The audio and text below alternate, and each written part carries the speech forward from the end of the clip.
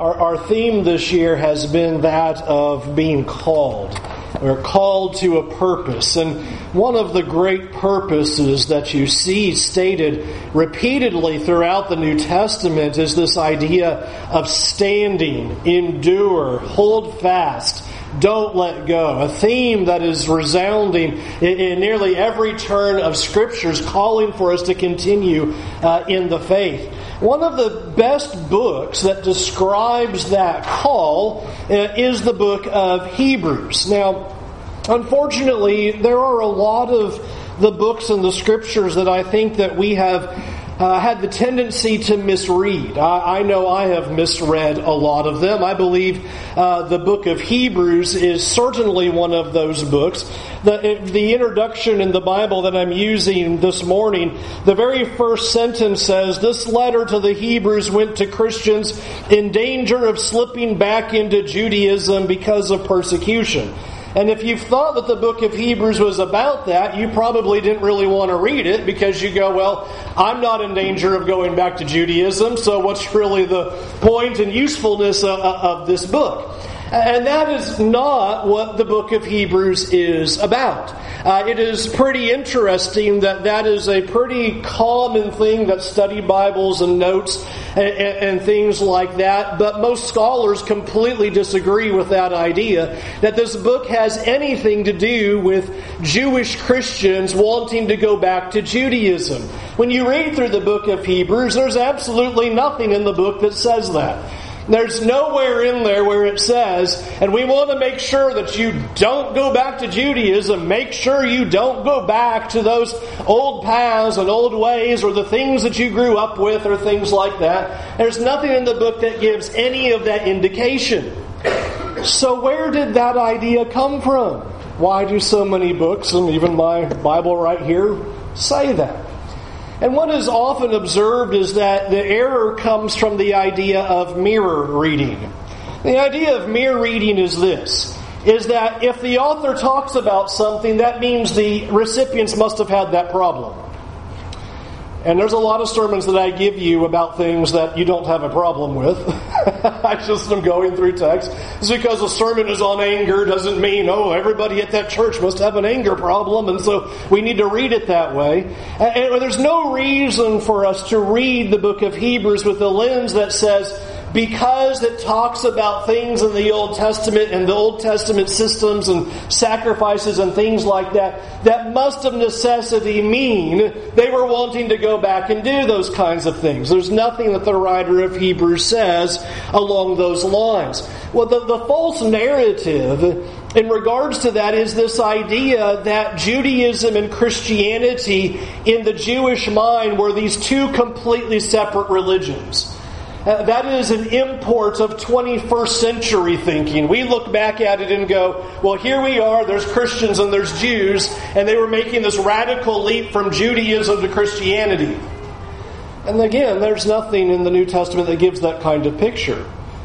Jewish Christians recognized that Christianity was the fulfillment of all that the law was talking about.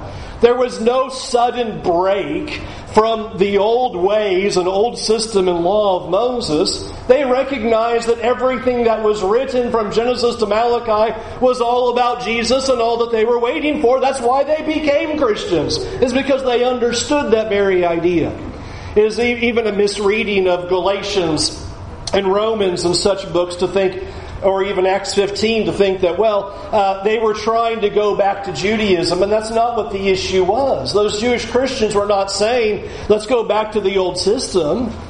What they were saying was, we believe that circumcision and these other markers are included in this fulfillment of the law of Moses into Christ. It wasn't putting Christianity away and going back to the law of Moses, but bringing things along with them into Christianity because they believed they belonged. And that's why Galatians and Acts 15 and those things are written in that light. So I think it's important for us to look at the book of Hebrews in more of a proper lens of the things that are going on. that we wouldn't just simply read the book and go, well, because the writer of Hebrews speaks so much about the law of Moses and its sacrifices and rituals, that ultimately that's what the problem is. I have been finding with greater joy, and you've seen in a lot of the studies that we've done, to be able to find the purpose of a book is just so enlightening and exciting to have that proper lens. I think that's why Exodus and Numbers has been so enjoyable, is when we get the right lens placed on it, that Exodus is not just, well, here's the story of Israel, but no, here's this picture of redemption and how God saves. It brings life to these books, and Hebrews is the same thing. I want you to look in your Bibles right at the very end. Often in the New Testament, you will either have the purpose statement stated very early on, right after the Thanksgiving section, or at the very end of the book, where the writer will say, well, here's why I wrote all of that. Well, the writer of Hebrews does likewise at the very end in chapter 13 and verse 22, when he says, I appeal to you, brothers, he says, to bear with my word of exhortation, for in fact I have written to you quite briefly. I want you to bear with my word of exhortation. I'm giving you a message of encouragement. I'm giving you a message of exhorting. I'm trying to build you up. That's what I've done as I've written to you briefly in this, is I am trying to encourage you in that. In fact, that phrase, word of encouragement, isn't just simply, I'm trying to encourage you, but is in many ways a formal declaration of this is a sermon to encourage you. Over in Acts chapter 13 and verse 15, you might remember as Paul comes into the synagogue and the law and the prophets are read, and they say to Paul, do you have a word of encouragement? And he stands up and preaches, is what he turns around and does. The word of encouragement is a message that is built upon the Word of God. And so that's what you are seeing in the book of Hebrews. When you look at those first couple of verses that was read for us, you might have noticed there's no author, there's no recipients, there's no greeting, thanksgiving, any of those kinds of things. In fact, it's driven everybody mad. Who wrote this and who is it written to? Nobody knows. And if anybody tells you that they know, they're lying. They don't know. We don't know who wrote it. And we don't know who received it. We have no idea who got this. Because it starts out as a sermon. In fact, it's only at the very end where you get any kind of inkling that this was given and dispersed and copied among other groups, because it says, I want you to greet these various people in the final couple sentences. The whole book is a sermon. He's preaching at them. And he's preaching at them encouragement. A word of exhortation. He's trying to lift them up. With that in mind, you probably know what the theme of this book is. If I were to ask you, what do you think of it? What is the theme of Hebrews? What is Hebrews all about? You'd probably say Jesus is better. That's kind of the standard, Jesus is better. And that is absolutely what you see in this book. It's constantly this repetition of better. Jesus is better. Jesus is better than all of these things. But I want you to consider that that is an insufficient declaration about this book. Why is the writer of Hebrews telling us that Jesus is better? It's not just simply, well, the canon needs some kind of thing about how great Jesus is.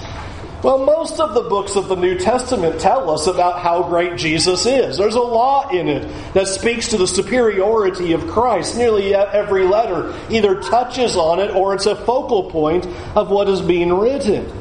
What becomes really interesting to look at in the book of Hebrews, things that you've probably observed when you've read it and studied it, are all these warning sections that jump out.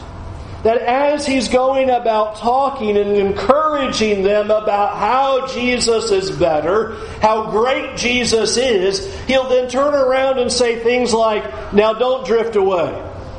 And then he'll tell them some more about how great Jesus is. And then he'll turn around and say, now make sure you don't have an unbelieving heart and hold on to your confidence to the end. And then he'll tell you some more about how great Jesus is. And then say, now make sure you don't fall away or have a dull ear.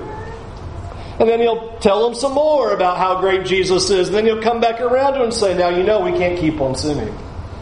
You know we can't go down that road.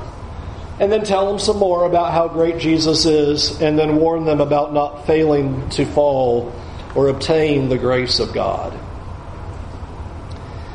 What the writer of Hebrews is laying out is that this is a book encouraging these Christians to not fall away. Stand strong. Don't give up. Endure. And as much as we see that message stated in many of the New Testament letters, this is a whole book that its sole purpose is to write to these Christians and tell them, don't quit. You don't want to give up. And what's the reason why you don't want to give up? Because Jesus is better. Because Jesus is better than anything there is in life. Anything that you can find, anything that you can think of, anything that you can consider, Jesus is better than that. That's what the point of this book is about. Now let's consider what their situation is to see if we can come into contact with these Christians who are receiving this sermon that is being dispersed. When we read through the book of Hebrews, you'll notice that it is an interesting situation. You might think by reading, don't give up, don't lose heart, don't quit. Well, maybe they're being persecuted and being killed for the cause of Christ, and that's why he needs to tell them, don't give up. But you'll read in chapter 12 and verse 4 where he says that's actually not happening. You might remember the phrase, you haven't resisted to the point of shedding blood. They're not dying. That's not their issue. But they are being persecuted. They are suffering, but it's not that it's death. But they're experiencing this humiliation and rejection from their society. But if you read with me over in chapter 10 and verse 32 and notice what he says about them. Hebrews 10 verse 32. Remember those earlier days after you had received the light when you endured in a great conflict full of suffering.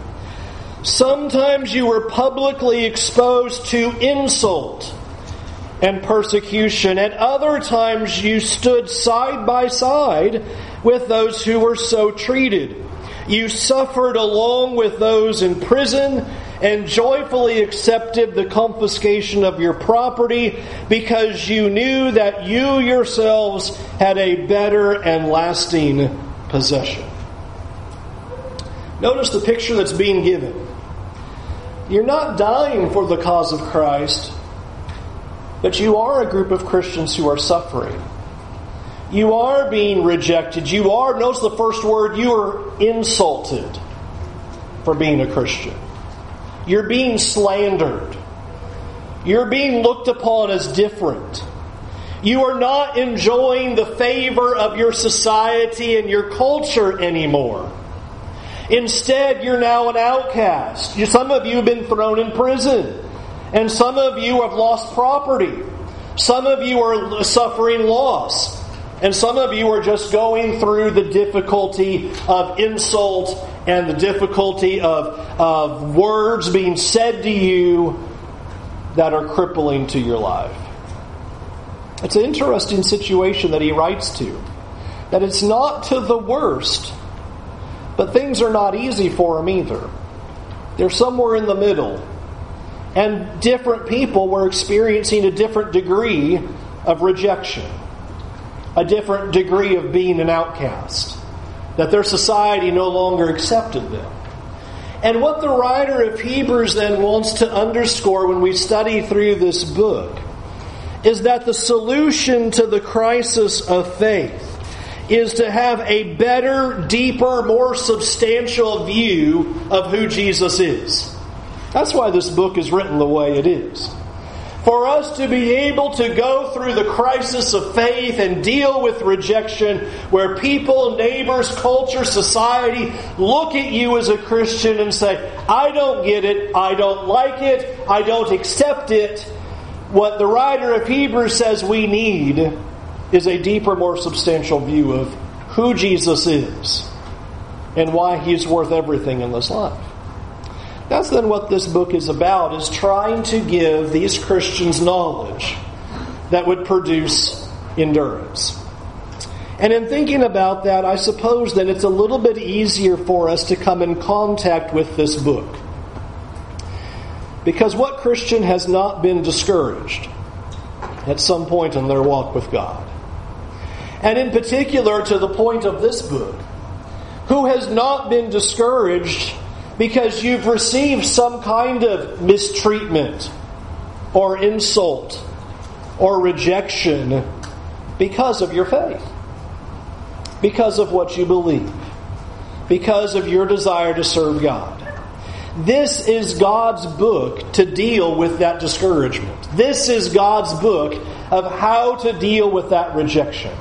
That is the lens that I think is required to understand this book. That it's not about, okay, don't go back to Judaism. That's not the issue for these poor Christians.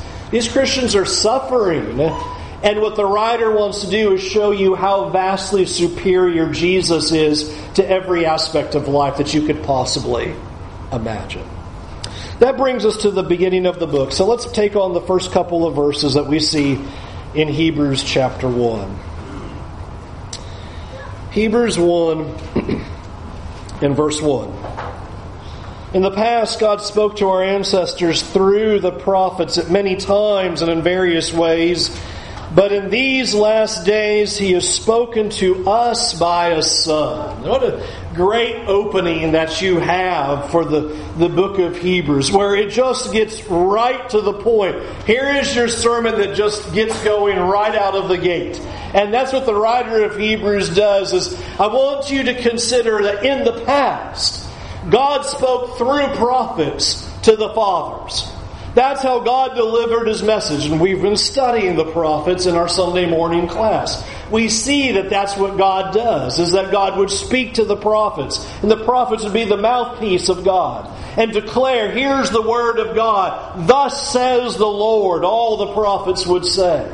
And the writer of Hebrews says in the past, that's what God did. And the information came then in pieces. At various times and in various ways and all kinds of pieces and portions. Here's God's Word as it was delivered, piece by piece, prophet by prophet, at different times, in different years. As you study through like Ezekiel, and you'll get this date and you go, okay, what year was that? Well, okay, here's 585, here's 587. Different times, different ways, different people with different pieces of information. But now, He's spoken through a Son. And it is the definitive, full, and final message from God. The contrast is tremendous, and the contrast is sharp. Twofold strong contrasts, although there are many contrasts, but I think there are two bold contrasts that are being declared. First, you understand in the past, it was in portions and pieces. And now it is this great revelation once for all. But the other big contrast is, in the past, it was messengers. And now it's a Son. Now it's a Son. And that's why I read a translation that uses a Son rather than His Son, because the point is not to speak to the deity of this figure yet, but to contrast. You had messengers and prophets before, and now you have somebody who's of a far better relationship. You have a Son who is now spoken, not the messengers. And the messenger speaking was exciting and awesome as it was. Here is a prophet containing the very words of God, coming to the people and saying, here's what God says. And as great as that was, to hear a message from God through a prophet, he says, you know what, in these days, we have better than messengers. And we have better than in portions and pieces and many times in many ways. But we have a singular, full, once-for-all message that was not brought by simply a messenger, but from the Son Himself. You'll notice it also says this happened in these last days. For us, that doesn't make a whole lot of sense. We read last days and we go, well, wasn't this book almost 2,000 years ago and they were calling it the last days then? And How can that be the last days? And here we are in the last days, and we look at it in this linear timeline as if counting off the years is what indicates what's the last days and what's not. We look back at that and go, that would be the early days, and maybe we're out here in the last days. But the last days had a very different idea. You have to think about the world operating in God's economy with basically two shifts in it. The first shift is all about the promises of God.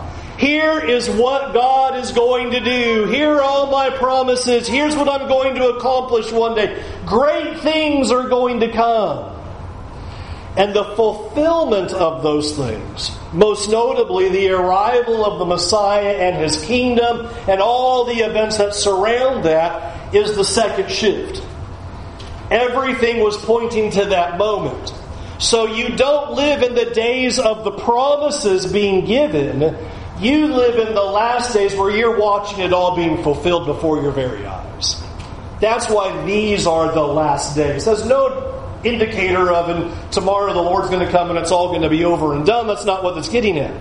It's a getting out of, you're no longer in the days of promises looking forward with hope to things to happen. It's all now happening now. Messiah has come. Promises are now being fulfilled. New promises are not being given. We're just watching promises fulfilled and fulfilled and fulfilled as Jesus reigns. And that brings us then to something so powerful. Middle of verse 2. He's spoken to us in these days by His Son, whom He appointed heir of all things, and through whom He also made the universe. Many important declarations about the Son. Two to start with in verse 2. Number 1. He is the heir of all things. This is a monumental statement. Sometimes we wonder, why is Jesus called the Son? It's a very confusing term to us. We listen to the idea of son and we go, well, did God have children? That doesn't make a lot of sense. And then you have religions that go, well, son means He's a lesser God, or He's a created God, or a demigod, or something like that. And He's not full-blown God because it says He's son or firstborn son. And that's missing the idea. That again is importing 21st century usage into the way people thought back then. If you are the firstborn son, you possessed so many privileges and so many rights. It was as good as being the father. In fact, you even see that with kings who put their son on the throne and go off and wander and do things, and the son is acting like king because he's as good as king. That's fine. The idea of being a firstborn son and heir of all things is a declaration of his position, a declaration of the inheritance and of the rights and the privileges that he possesses. It is an expression in which it is trying to show a distinction of the person, while at the same time saying he's God in every way. You didn't just walk around and say, well, he's God, he's God, he's God. We'd all get confused. Well, which God are we talking about? He's the Son. He's different. Well, does that mean He's less? No. No. Like imagery, like a firstborn son.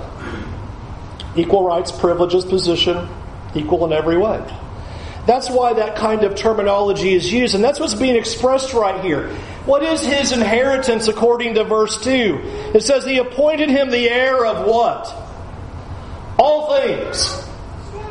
Okay, who's in charge of all things? God. So who's this Jesus? There you go. God.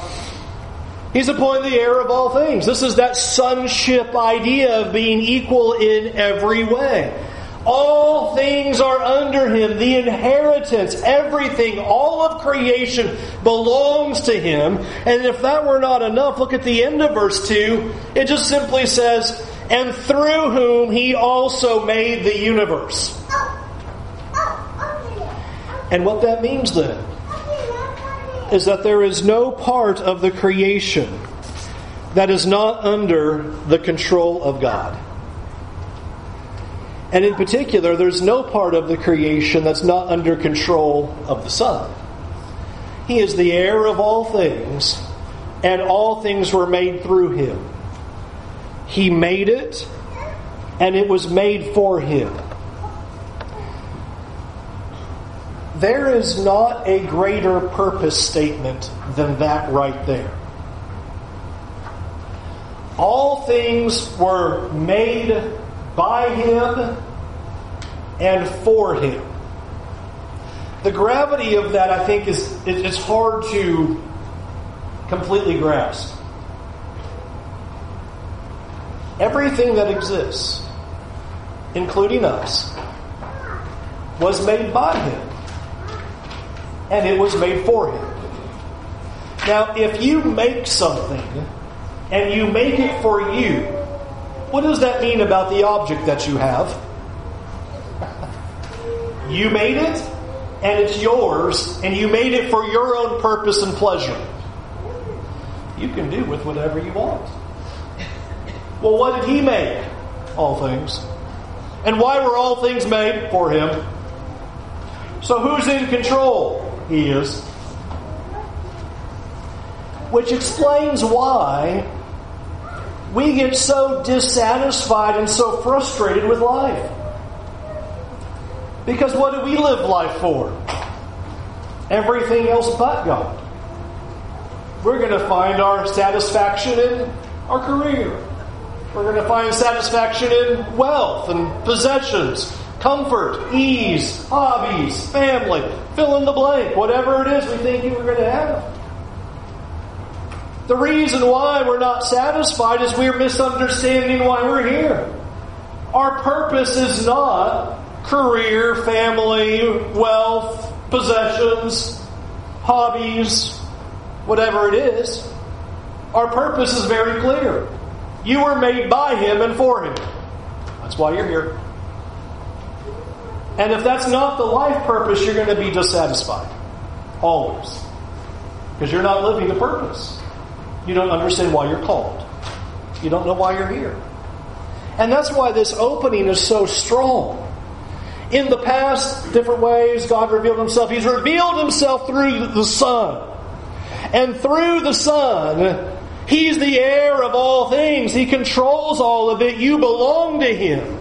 And that should change then everything about how we look at ourselves. It changes everything about what this life means. It changes what I will do today because I'm made for Him and He controls me. He made me and the only reason I exist is for Him and for His good pleasure. Which is what the book of Ephesians says, amongst other books.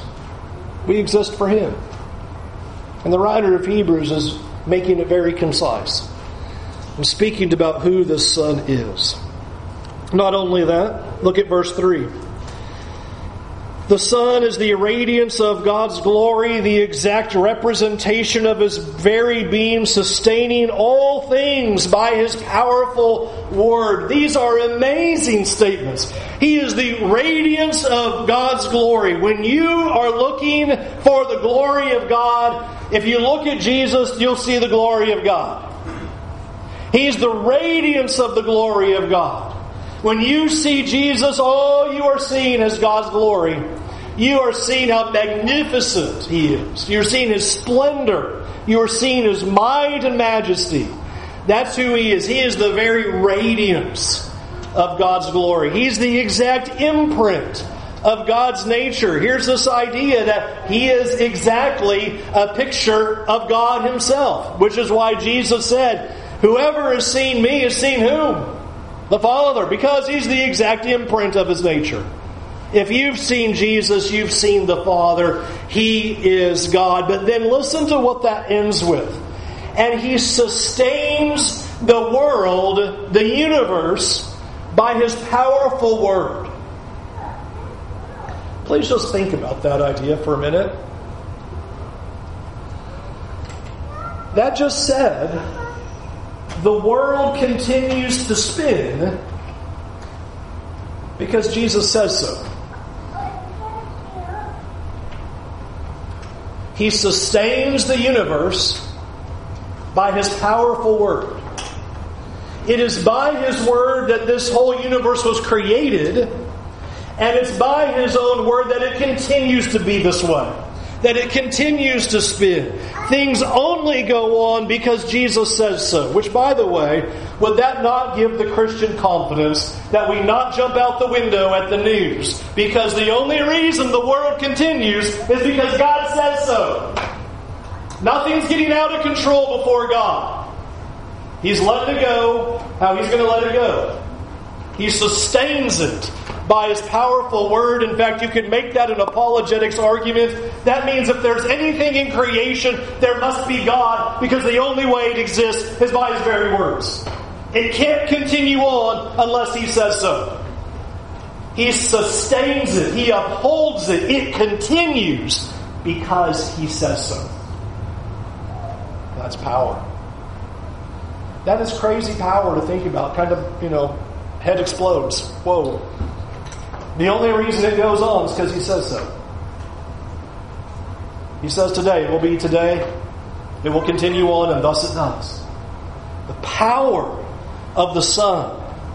All things made by Him and through Him, and only continues because He says so. The power of the Son. Which makes the ending of this paragraph stunning. End of verse 3. After He had provided purification for sins, He sat down at the right hand of the Majesty in heaven. I wish we could stay here for another hour and I would do sermon 2. I won't. It's the challenge of Sunday morning versus Sunday night. I really want to do this throughout the years on Sunday morning. For your own studies to run down this road. What you are going to see is Psalm 110 explode throughout this chapter. Of the declaration of Jesus as high priest and king. You are hearing of His kingship all throughout those first couple of verses. He made all things. He's the king. He's in charge. It's all for Him. And then the high priestly image suddenly arrives. And after making purification for sins, He sat down. And the idea of sitting down is startling because it indicates He did everything. It is completed. It is finished. It is done. Priests under the law of Moses, when they were in service, they did not sit down. There were things to do. They go and go and go. When you study the tabernacle, how many chairs were put in there? No, you go, you go, you go. Keep the bread moving. Keep the lamps burning. Keep the fires going. Don't let it go out. Jesus arrives, does His work, and sits down. It's over.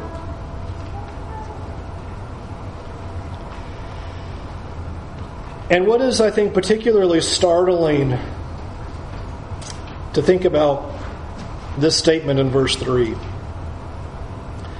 That He makes purification for sins. A couple of big ideas with that.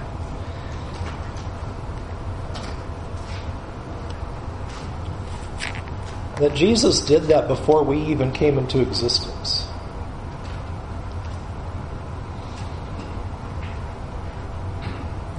I think that's a startling idea. Before we were born, before we exist, we're rolling back 1980 some years. Jesus made purification for sins. Once for all time.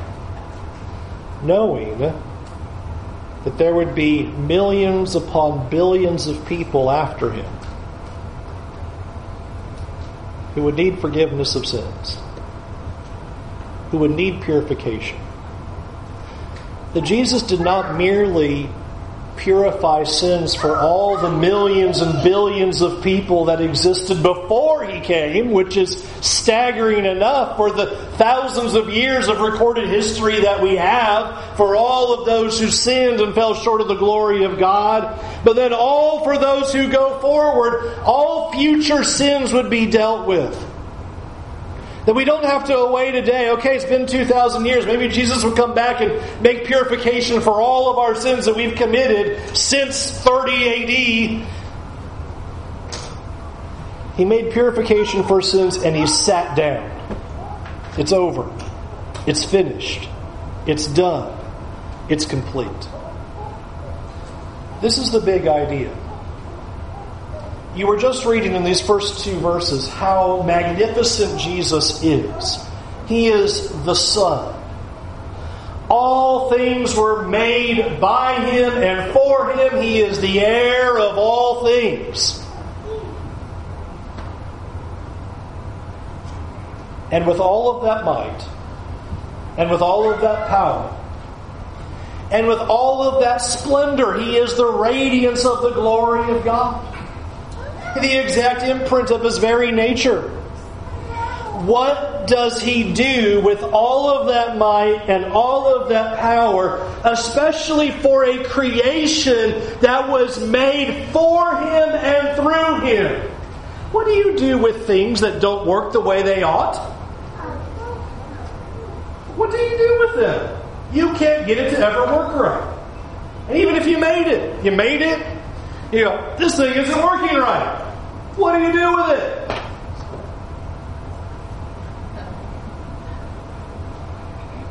You throw that thing away and go, we can start again. Things not working right. With all that might, and with all that power, and with all that splendor, with all things made for Him, He takes that power and makes purification for sins.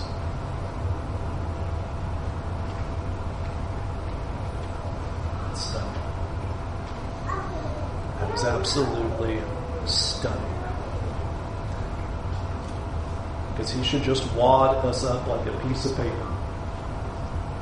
Say, it ain't working the way it's supposed to. I made it, and I made it for my purpose. And with all of that power and with all of that might, He makes purification for future sins. He knew you and I were coming. And He knew you and I would be royal disasters. And so one time, He makes purification for sins and sits down at the right hand. This is to give us hope. Your sins are purified. Your sins have been dealt with. The big message that is coming out of this introduction to the book of Hebrews, God has spoken. It is decisive. It is final. It is in His Son. He is glorious. He fulfills all of God's promises, and He made purification for sins, knowing that you were going to sin. He knew that you would fail. He knew that all of us would fall short of the glory of God. So don't give up. Because He made you. And He wants you to be with Him. Don't give up. Look at what He's done. He knew that you would fall short. That's why He came and made purification for sins. Don't give up. We look at the world and go, we should just get rid of this world. It's a mess. He says, I'm sustaining it by my very words and I'm keeping it going. Why?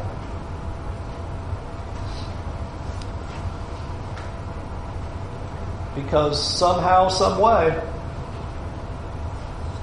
as terrible and as evil and sinful and selfish as we and the rest of the world can be, God loves these people. And He continues it all so that you won't give up. That God has erased every obstacle so that you could be with Him. Jesus solved every problem. Jesus took out everything that is in the path.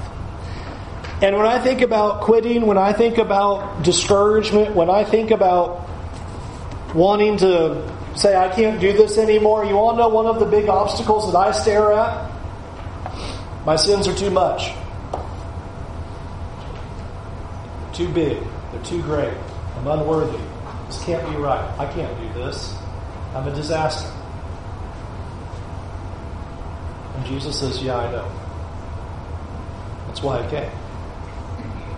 That's why with all my might and all my power and all my splendor and all my majesty, I made purification for sins and sat down at the right hand of the Majesty. Because He wants you to be with Him. Do not give up. Do not lose heart. Continue the race. Continue the journey that is set before you. Jesus wants you with Him. And He has made a way possible for you to be with Him. And He knows you're in sin.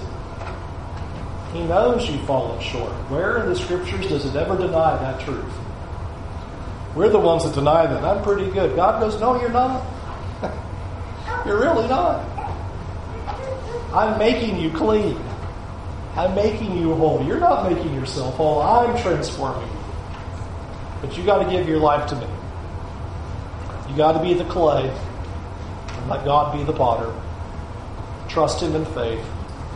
Let Him change your life to follow Him and serve Him with all of your heart. You ready to do that this morning? You ready to come to Jesus? What grace that we see in the powerful Son. Once for all sacrifice so that we can live. Can we help you in that? If you're not following Jesus, we want to encourage you today to follow Jesus before it's too late. Turn away from sins. You're not going to be perfect. You can't be. But give your life to the Lord. Put your trust in Him. Follow Him with all your heart. Serve Him. Turn away from life of sin. Confess Him to be the Master and Lord of your life. Be immersed in water for the forgiveness of your sins, showing an act of submission toward Him. If you've done that, but you've fallen back into sin, perhaps your faith is shaken. The writer of Hebrews is going to say resoundingly and strongly, don't give up. You need to see Jesus. You need to see Him in all of His might and splendor and majesty. And see what He's done so that you will not lose heart. And don't give up. Can we help you? Won't you come while we stand and while we sing?